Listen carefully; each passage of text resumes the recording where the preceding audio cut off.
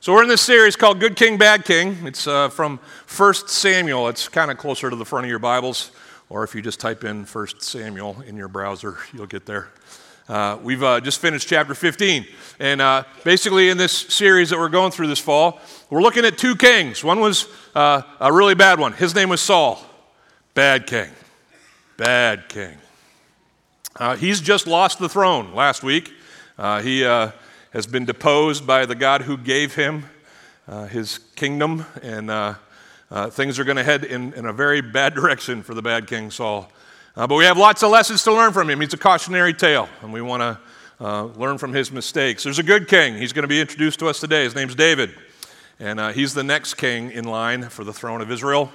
I say good. He's not perfect.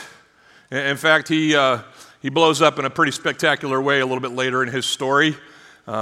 But better than Saul? Absolutely, and a good king, therefore. And we want to learn from him and his successes. Let's watch today as he is anointed. We left out last week with Saul actually being commanded in chapter 15 to go and do something. He fails to do it. He is supposed to wipe out a people called the Amalekites and leave no survivors. He keeps the king, Agag. Everybody say Agag one more time. Agag. It's a fun name. Agag is spared as a trophy for King Saul, and then King Saul allows his soldiers to keep from the flocks of the Amalekites their very best animals, which was explicitly against God's command. And so this is the reason that God has now rejected Saul, the Bible told us, and that's where we pick it up. Here at the end of chapter 15, a prophet grieves is where we begin. It says that Samuel, after the events I just detailed to you, left and went to a place called Ramalama Ding Dong.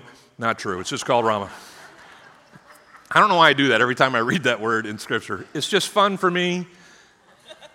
Please forgive. All right. So a town in Israel called Ramah. Samuel goes there. Saul goes up to his house, which is in a place called Gibeah. It's in the tribe of Benjamin. And Samuel does not see Saul again. Ever. Until the day of Samuel's death. And Samuel grieves here in the story over Saul, over the things that have transpired, certainly in the last account where Saul fails and God rejects him. Sam grieves over those things. And the Lord regrets that he has made Saul king over Israel. Sam's in a bit of a rut. Who's been in one? Anybody been in a rut? They happen in life. Life doesn't go like we expect, and the result is a bit of discouragement, depression even. The whole thing with Saul has been the cause of his bring down.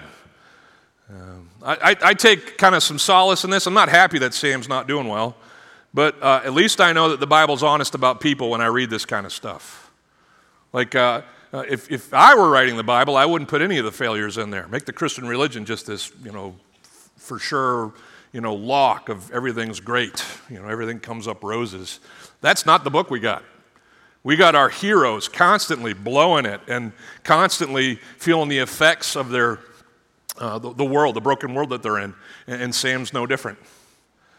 Sam is feeling it in the wake of Saul's failure. He's not a robot, this guy, this prophet, this man of God. He's probably wiped out on lots of levels. Let's start with this one. Perhaps he's grieving Saul's failure and what it's going to do to Saul himself. We don't have explicit language to say this about Saul and Samuel, but you got to guess that over the years of working together, they had an affinity for each other, right? Like even though Saul was constantly messing up, and somebody worked with someone like that, like you go to work and you kind of, look, there's Larry, and he's kind of going to do Larry things, but he's on your team. He's a part of you, It's kind of hard not to feel bad when they're not doing well, and perhaps that's what's happening. Is this the son that Samuel's never had? We could wonder that. He's disappointed for him, even as he's disappointed in him. He was most certainly bummed out by the fact that Saul's decisions have brought some judgment on Israel itself. Israel has time and again just swummed. They were in the wake of Saul's failures. They just kind of, like so many people, they were in the circles, the concentric circles of effect. I was watching the football game last night between Alabama and Texas. I didn't have a team. If I did have a team, I was probably rooting for Texas. I lived there for like 9 years. But I didn't care who won. I liked both of them. But I was marveling at the end of the game. Texas did win. I was marveling at the end of the game. It was in Alabama, and the camera would sweep over the crowd and all these dejected Alabama fans. It happens at every game, right? Happens at anybody who's losing, the camera goes tight on their faces, and they're just like, oh, gut punch. Oh, no. How are we going to make the bowl series? How are we going to do that? And they're just, one loss. A home loss is just like in college football enough to just finish the season for some of these teams. It's just, and so I was watching this happen and thinking, well, that's probably how the people in Israel felt. Their king makes these dumb choices, and because of his dumb choices, there's going to be a season of uncertainty. I don't have this, I don't have the paper from the Ramalama Ding Dong Times or whatever, but you can guess on the day after Saul is deposed from the kingdom, the stock market dropped, right? And people were wondering what's going to happen next. I mean, there's this promise of an ex-king, but who's that? If it's not one from Saul's line, who is it? And yeah, Samuel's probably mourning, grieving for what has been beset upon the people of Israel. But listen, here's what I think's happened most of all. He's grieving for himself. Like, he gave his life. Well, from an early age, if you've read the story with me in the first few chapters of 1 Samuel, his mom, Hannah, drops him off at the temple. He grows up at church. Like you guys hang out for an hour a week. He lived here, right? And he just serves the Lord faithfully his whole life. He acts as the leader of Israel, and Israel comes to him and says, we don't want you anymore. We want our own king like all the other nations. That's how Saul gets his job. Samuel is rejected as the leader of Israel. So he's got that disappointment. And now this king who God has anointed is again rejected by God himself. And Samuel's just standing there. Like, what am I supposed to do? Everything continues to fail. It's hard on leaders, on shepherds who do all that they knew to do for them to watch the people that they lead and shepherd choose the wrong path. I can testify to this as your leader and shepherd. I'm thankful for the many of you who with me search God's word and seek to bend in his direction. But too many times in my 19 years of doing this, I've sat and prayed and implored with certain people to choose God's way and not their own, and they just go, and they leave. I've raised children who have done this. Come on. It's hard. It's hard to lead on behalf of God and watch people walk in the other direction. That's why the writer of Hebrews pens this in the 13th chapter of that book, verse 17. He says to the followers in that letter, obey your leaders and submit to them, for they are keeping watch over your souls as those who will have to give an account. Let them do this, what's it say? With joy and not with groaning. For that would be of no advantage to you, and it would certainly be a bummer for them. Yeah. Saul's got plenty to grieve. Samuel, has plenty to grieve. But in verse 1 of the next chapter, verse 16, turn there with me. God's had enough. Anybody grateful for a patient God? Who's glad we got a patient God? Okay, flip side. Who's glad that every once in a while God's like, all right, enough. Yeah, that's where he's at. That's where he's at with Sam. Okay, Sam, I know it's been hard. I'm sorry. Disappointing. I know it's part of it. I get it. But this is what he says to him in verse 1. How long?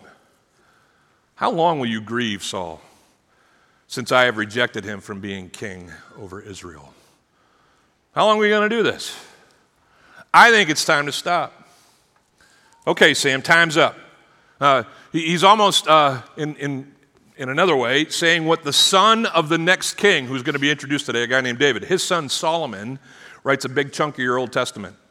And in a book called Ecclesiastes, in chapter 3, he writes this list of things that there's time for. It became a really popular song in the 60s. For every season, turn, turn, turn. Yeah. It's basically quoting the Bible.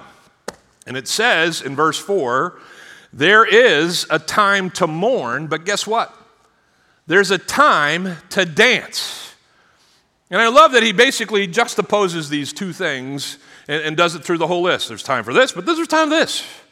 And he gives basically this fair allowance for mourning. Everybody who understands me when I'm saying these things, please understand this. You need to mourn. When things break, that should rest on your soul. There should be weeping, as it says in another part of the list. You should have times when things aren't awesome. It's just part of your healing process, psychologically, physically, emotionally, spiritually, right? But it shouldn't go on forever. Because there's a right amount of time for mourning, and then there's a get back to it time. And let's dance. That's what God says to his prophet. He says to him, hey man, fill your horn with oil and go. It's one of my favorite little phrases in the book of 1 Samuel. Hey, Sam, let's fill up that horn. What do you say? Let's go on to the next thing. And quit worrying about or wallowing in the last thing. I play golf, not well, but I like it. And here's what I've learned. I play better when after I've made a bad shot, I forget it. It's hard to hit the putt on the green if you're thinking about the shot from the sand. Actually, it wouldn't be on the green if it was a bad shot from the sand. But anyway, if I'm thinking about the last bad shot, I'm about to make this bad shot. And then guess what? When I think about that bad shot and the bad shot before it, I'm going to shoot this one into your house. Sorry if it hits you while you're having your coffee. But that's just what happens. It's impossible to walk in a straight line moving that way if your body and your focus is focused this way. And so God says to his prophet, hey man, let's go. Fill your horn. I'll send you to Jesse the Bethlehemite. You know Jesse over there in Bethlehem. For I've provided for myself a king amongst his sons. Get busy with living life for me, God says to Sam. Hey, man, I know it's been a tough season, but let's go. Fill the horn. Get busy living life for me. I was very careful on how I phrase that. Because a lot of times Christians listen to the message and they're like, yeah, I'm so grateful that I get to have life with God. Like that's what Christianity is for a lot of Christians. It's life with God. All the blessings, none of the effort required. I was talking to my son Cooper. Actually, he called me and he said, Dad, I need to have some time with you. I want to talk. I said, well, let's go to lunch. It was a couple Saturdays ago. Let's go to lunch. We'll talk about all the things that are on your mind. He's like, great. So he pulls up in our house, parking lot. Parking lot? Driveway? What do you have? Anybody got a parking lot at their house? It's a big house. Nice. Way to go. He pulls up in the driveway, right? And he's getting out, and I said, let's get in the truck, and we'll drive somewhere and have some lunch. Well, right after he pulls up, another car, a familiar one, pulls up behind him. He's a roommate with his brother, Ben. And Ben asked Coop, hey, where are you going? He's like, I'm going to have lunch with Dad. And Ben's like, done. Yeah, I'm in. Never asked him. But Ben knows that for this 29 years that he's been on the planet, anytime Dad's gone to lunch and he's gone too, he hasn't had to bring his wallet, right? It's a good thing for me. We'll all hang out. It'll be great. And listen, as a dad, I'm fine with that. My kids still come to my house. They do their laundry at my house. They use my laundry detergent. They eat my food, right? Anybody been there? You're like all excited to have the last piece of pie, and you're like, Cooper, right? Last night I'm sitting there, my son Ben's about to go play a show wherever he's going, and he goes in my toiletries and takes my deodorant. What is going on? He takes my deodorant. I'm like, where are you going with that? I need it. Right? And I'm like, fine, I get it. You're my kid. And God looks at us as his children and says, fine, I get it. You're my kid. But there's more. This isn't just a with me existence for all that you can get. This is a for me existence. For all that you'd accomplish in my name. We exist here at Bay Life to be followers who make followers to the glory of God. And if you're just settling for the be followers part, find another church, please. Go be a follower somewhere else where it's nice and cozy in their chairs. But if you're going to be here, Be a follower who is on mission with God. Fill up your horn and go, people. Wherever it is to whoever it is. Get busy with living life for God. Sam's totally with God, but he's currently in this rut that he's in, just not busy doing anything with him or for him. And that describes us. Certainly many of us might be here today. We're disappointed with how life has worked out. I get it. And mourn those things, rightly. But then fill up your horn and go. Some of you might be distracted with other things. I think that's most of us. That's America. I just don't have time. Okay, stop it. You have time for the things that matter most to you. And if God isn't on your list of things that matter most to you, then that has to change. And I'm not saying you got to go to seminary or, become a monk or something like that. I'm not saying that. I'm saying you have to have the mentality that my first priority in life is not me, certainly. It's not even my family or my friends, although they're more important than you. It's my God. And I honor him with what he's given me first. We're disappointed, we're distracted. Sometimes we're doubtful of our knowledge and abilities. I don't know if I can do that. You can't. Get over yourself. God can. Sometimes we're distressed by the what ifs and the yeah buts. It's an anxious culture that we live in. We don't know how things are going to go work out. You're right. But a faithful person submitted to the direction of God is how the world has experienced change since the beginning and how it always will. Sam's ready to go now, but he has a question before he does. Verse 2 reveals it. Sam says, hey man, how can I do that? If Saul's hears that I'm doing this, he's going to kill me. This bad king that you, last chapter, just said, we're done, he's not going to be excited about me anointing his successor. It'll be seen as an act of treason, and I'll be finished as your prophet. And so this is what God says to him. Okay, take a heifer with you. That's a cow, I think, yeah. And say, I have come to sacrifice to the Lord. A heifer was used in multiple different sacrifices. Some of the books I read this week think it was a sacrifice that's detailed in Deuteronomy chapter 21. That basically is like a sacrifice given for an unknown crime being committed in a community. I don't know if that's the case, but a sacrifice is going to be made. He says, do that and invite to the sacrifice Jesse and his family, and I'll show you what you shall do. Just set it up. You'll anoint for me from him whom I declare to you that will be the next king. Verse 4, so Samuel does what the Lord commands, and he comes to Bethlehem, which is a huge player in our story in the scriptures. Christmas, anyone? Who was born there? If the pastor asks you a question, say Jesus. Yep, Jesus is born in Bethlehem, and Jesus is a descendant of this king, David, that we're meeting today. It's the whole story threads together. It's beautiful. But here in this time, Sam goes to Bethlehem to anoint the son of Jesse. Now, you ever read the Bible and been like, hey, wait a minute, did God just tell his prophet to lie? You ever done that? You ever read the Bible and been like, whoa. The God who says in his commandments not to lie just endorsed the deceit of his prophet. Now, I would say to you that's not what's happening here. In fact, the Bible has in it what I call righteous subterfuge.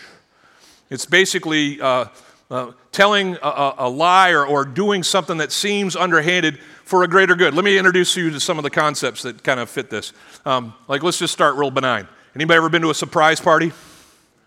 Who's been to a surprise party? Anybody in here? Okay, the person who's being surprised, did you lie to them? Like the whole day? Like the whole month leading up to it? You'd be having phone calls, making texts. What's that? Nothing. The day of the party, where are we going? Oh, it's just you and me. We're just going out to dinner. Liar. Were you in offense of God in that situation? No, you were doing something that was seemingly deceitful that led to a greater good. It was a righteous subterfuge. I was in Holland, and I went and visited the home that Anne Frank and her family was hidden in during the Holocaust.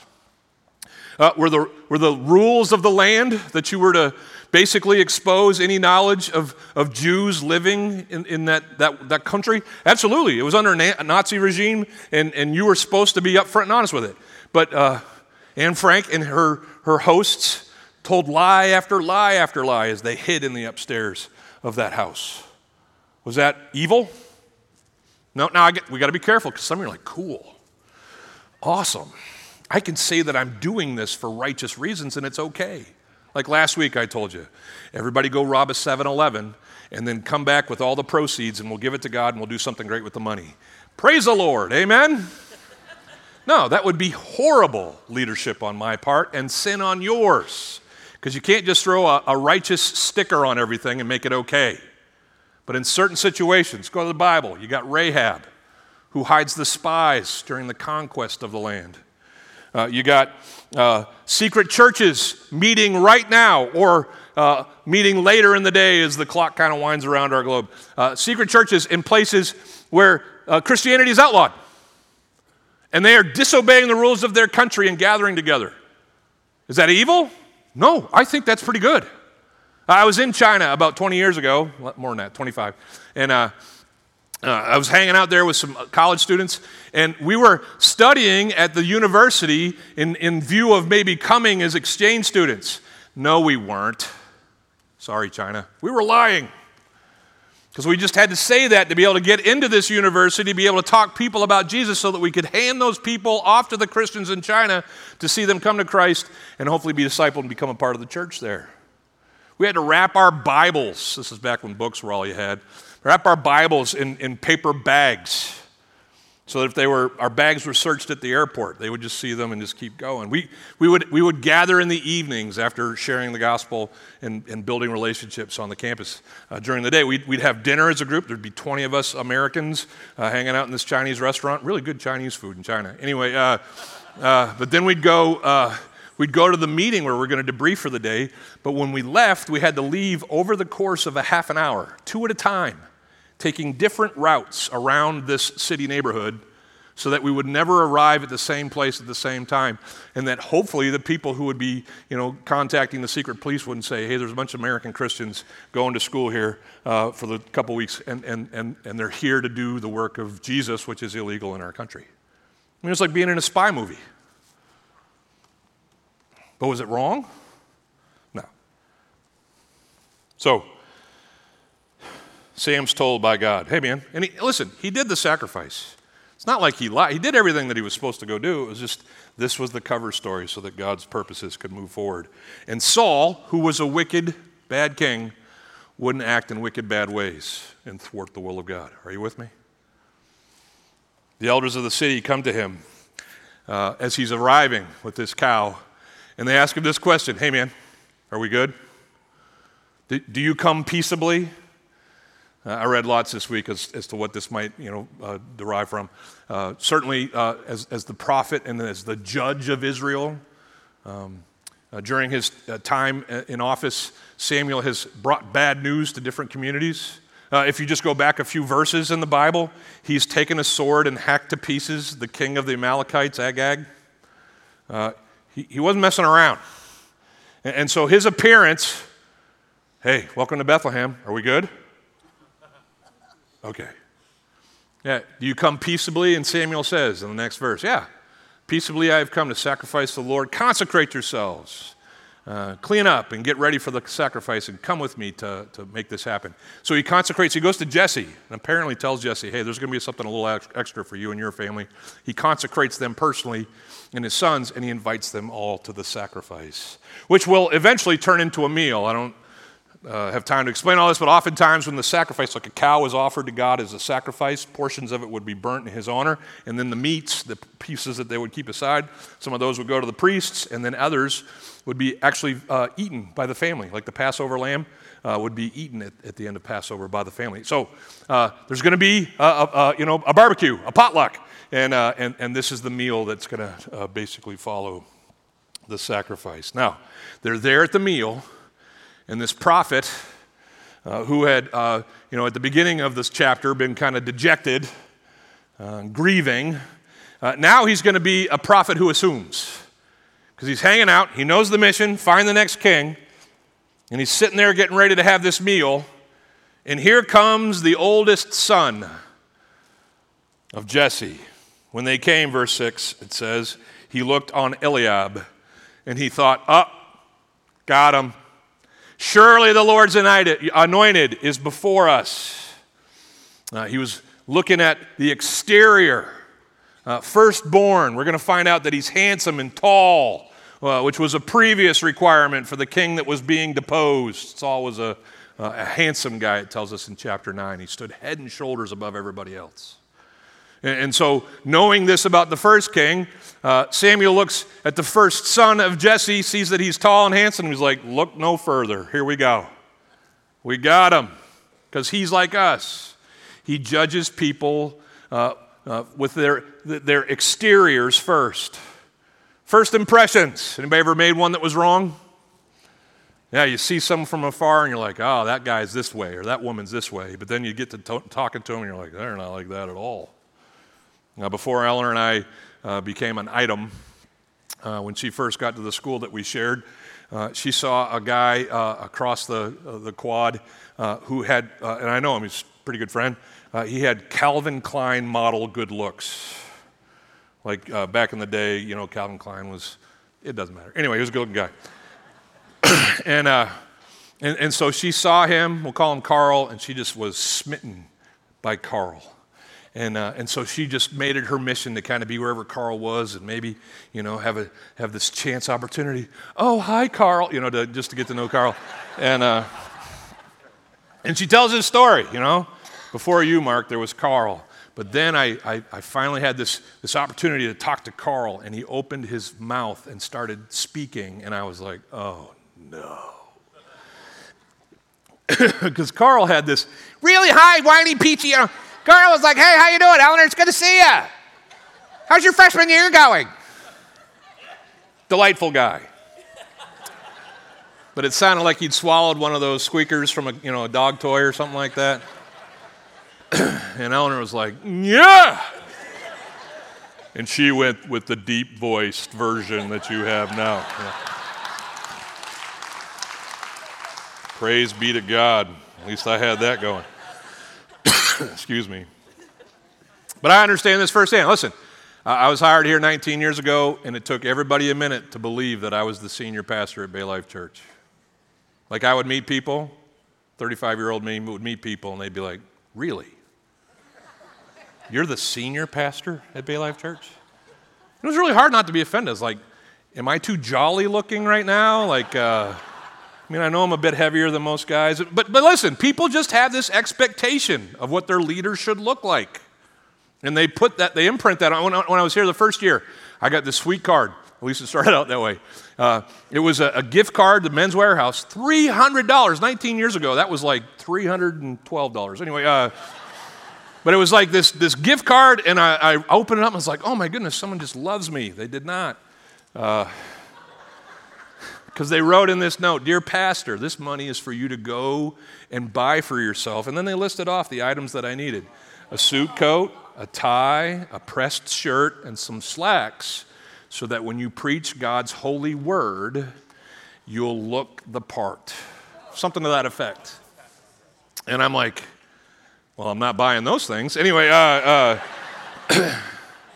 I was offended immediately, but then I thought, you know what? Listen. Everybody's got their own idea of how something should look and be, and if I'm not that for someone, they'll find the place where they can look at a skinny guy in a suit, say things that tickle their ears. I won't. That's fine. But can we all agree that looks can be deceiving? Like if all you're doing is basing your opinion of someone on how they look, we got sayings for that. You can't judge a by its cover. Why? Because sometimes the book is empty, right? That's just happened in Israel. They had a tall, good-looking guy for king for years, but there wasn't nothing going on up here, and certainly nothing going on in here. So probably the most famous verse in this entire book comes next. Samuel sees Eliab, and he's like, that's him. And God comes to Samuel before he can blow it. He says, whoa, Sam, put the horn away. Don't look on his appearance, verse 7. Don't look on his height or his stature. Because I've rejected this son of Jesse, not in like a complete sense, but just as far as king goes, that's not our guy. I know he looks like the guy, according to you, and probably everybody else, but he's not the dude. And then he says these words, perhaps the most famous from this entire book, for the Lord sees not as man sees. Man looks on the, say it with me, the outward appearances, but God looks on the heart. It's a huge statement. It carries out throughout Scripture. Lots of ugly people serve God in the Bible. Paul, not very spectacular looking, not even eloquent, but he ends up writing half our Bible, or half our New Testament anyway, and planting most of the early church. God says, hey man, cool if they look great on the outside. I care what's inside. And so we have this statement. It's huge, and it can be taken at least in two different ways. The most common, and certainly a right rendering of it, is that God is concerned with interior quality, character. He looks at the heart of the ones that he chooses, goes beyond the exterior qualities, and judges the levav, which is Hebrew for heart. On God's scales, things like thoughts and emotions and certainly intents, these matters outweigh all the other aspects of human life. God's calling Sam here in this situation, and us as we read about it, to a life of discernment that goes beyond the exterior and looks to the heart. Another way of putting that is this: see what God sees as you're living life for him. Everybody, fill up the horn and go. Get busy living life for God. But as you're doing that, see the world and the people in it with the eyes that God can give you by his Spirit. It's the same message that Jesus was given to his earlier followers in the book of Matthew, chapter 10. He says this in the 16th verse. He says, behold, I'm sending you out as sheep in the midst of wolves. Dangerous, dangerous world. So be wise as serpents as you're being innocent like doves. Certainly be humble servants and seek to honor those around you. But remember to have a discerning eye, to be wise like serpents. Serpents use their eyes, certainly, but their big thing is their tongue. Has anyone ever read a book? Anyway, they use their tongues to just kind of test what's going on in their environment. And here's why he said be wise like a serpent. He wasn't talking about being like tough like a serpent, Cobra Kai. He wasn't talking about being, aggressive like a serpent. Go out there, What he's saying is like, hey, a serpent knows when to go. Like you ever like walked up on a snake, picked up your trash can or something like that, and he was just kind of under there? And sometimes, if they got the pointy heads, they might, do something different. But if they're just an average run-of-the-mill kind of garter snake thing, that guy's going. Like he doesn't want you and him to have a conversation. He has sensed the danger and he is gone. And this is what Jesus is saying to his followers. Have discernment. See what I see as sheep amongst wolves. God comes to Samuel in our story and he says, hey, Sam, slow your roll. Don't be so quick to just judge from the outside. See what I see and look at the inner quality of a person's heart. So that first one's about quality. But this second rendering, which I just discovered for the first time this week in my study, is interesting as well. They're both true, but you could take that same Hebrew phrase and translate it a little bit differently. The language will bear it. And it carries out this idea that we see throughout Scripture as well. God not only looks at the heart of those that he chooses, but he also chooses those who are on his heart. Get this. You can translate verse 7, that last part, this way. For the Lord sees not as man sees, for man sees according to the eyes, but the Lord sees according to his heart, the ones that he will choose. When it comes to picking the next leader of Israel, God has determined, not by birthright or by appearances, but by knowing the heart of David, certainly, but by knowing his own heart. This is my plan. Have you ever wondered Why does God do it that way? Has anybody ever asked that question of the Bible? Like, why would God do it this way? Why has Jesus got to die on a cross? Why would he do it this way? Listen, we can connect all the dots as much as we want, but the final answer in that question is because God said so. That's just what he chose to do. And quit trying to make everything work mathematically. It's just his choice to do what he does with whom he chooses to do it. And it may befuddle us, and it might not fit our system. But in the end, God chooses who's on his heart to do what he's called them to do. David is on the throne for years when he sits down and reflects on what God has done for him. He's just been told in 2 Samuel chapter 7 that his son is going to build for God a house of his own, the temple. Solomon's going to build the temple. Woo. And he's also told that later on in his line, there will come one who will bless the entire world, and that's Jesus, Bethlehem, all right? And he's just trying to wrap his head around this, reflecting on being a shepherd out in the fields on the day that he was anointed. He wasn't even at the dinner. He's like, how have I gotten here? And this is what he says. He says, for the Lord, excuse me, that was the last verse. Then King David went in and sat before the Lord and said, as he's praying, who am I, O Lord God, and what is my house that you have brought me thus far? He goes on and he says, yes, he says, and yet this was a small thing in your eyes, O Lord God, this blessing that you've put upon me. You have spoken also of your servant's house for a great while to come. That's the Jesus part. It's not just going to end with my kid. It's going to culminate in you bringing the Savior of the world to earth through my lineage. He says, and this instruction that comes from mankind, O Lord God, he says, what more can David say to you? For you know your servant, O Lord God. I love that part. God, you know me. I know me. I'm not qualified to be who you've made me to be. He says it's because of your promise. And here's the part. And according to whose heart? To God's heart. That you have brought about all this greatness to make your servant know it. I had nothing to do with this, David said. I was the last born in my family watching a bunch of sheep in the field. And you sent for me and brought me to the dinner where all my brothers were rejected before me. And you anointed me the king of Israel. How did I get here except that I was the man your heart chose? Quality, absolutely.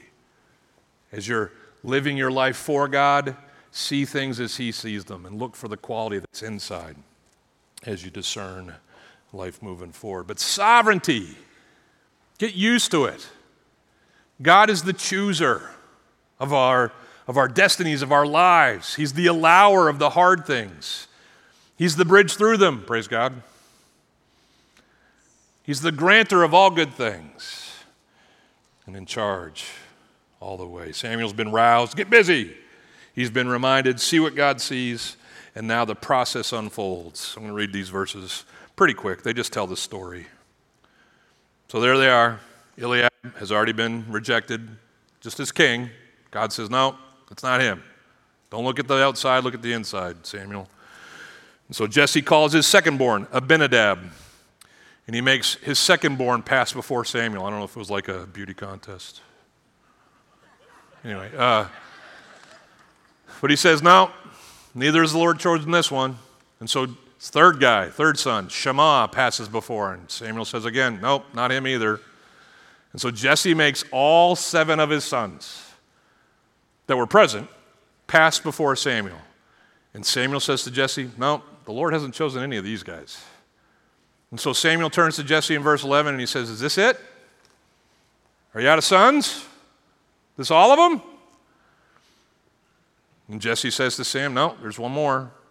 He's and the actual Hebrew word is smallest, shortest. We translate it here, and the word will bear it, youngest.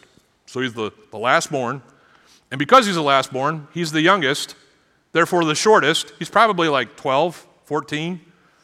I mean, he's a middle schooler. And that's why, no one wants to bring their middle schooler to a dinner, right? Sorry, middle schoolers. I'm just kidding. You guys should go. Anyway.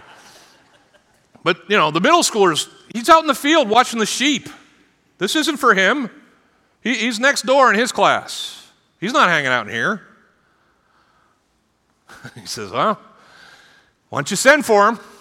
Because we're not going to sit down to this barbecue and have anything to eat until he comes. And so that's what happens. So they send for this kid, who still hasn't been named yet. Has anybody noticed this? David hasn't even been named yet. We haven't heard the name David yet. He says, go get this unnamed youngest. And he comes in. And this middle schooler, it says it's ruddy. It's the Hebrew word for red. It could mean sunburnt, which would fit. He's out in the fields, right? Could mean tan, which wasn't necessarily a good thing in the Hebrew culture. It proved that you were one of the servants. You were having to do kind of the menial tasks. Could mean that he had red hair. What's up, gingers? How's it going? David might have been one of you. That was actually a prestigious thing in that culture. Almost everybody was dark-haired and dark-skinned. If you had red hair, you were special. But whatever the case is, he's ruddy, and then there's those next qualifiers. Handsome, right? Beautiful eyes. It's not hard to look at. He's young, but you can kind of see there's something there. Raw, right? But all that doesn't matter, because what matters is what happens next. God says to his prophet, hey man, that's what we filled the horn for. That kid right there. That's him. Anoint him, for this is the next king of Israel. And that's what Samuel does. He takes the horn of the oil, he anoints him in the midst of his brothers. And the Spirit of the Lord rushes upon David from that day forward. And Samuel rises up, and this is it. He just goes back to Ramah Ding Dong. That's the story. David is anointed. It doesn't say really anything after that, right? When Saul was anointed, he had all kinds of questions and protests. David's just like, cool. Oil? All right, fine. King? Guess so, if you say so. But that's all we got. David is now next in line for the throne of Israel. Just one thing as we close today. And I hope this is an encouragement to you. Yes, we should get busy living our life for God, not just with Him. Yes, as we're living our life for God, we should have His eyes to see the world with, so that we discern where we should be and where we shouldn't. But then finally, as the president of the least of these club, let me say this to you. God loves using the least likely for His greatest works. It's one of my favorite parts of the Bible. It's always the beta male that gets chosen for the most impossible or most amazing things. Moses couldn't talk. You're my leader.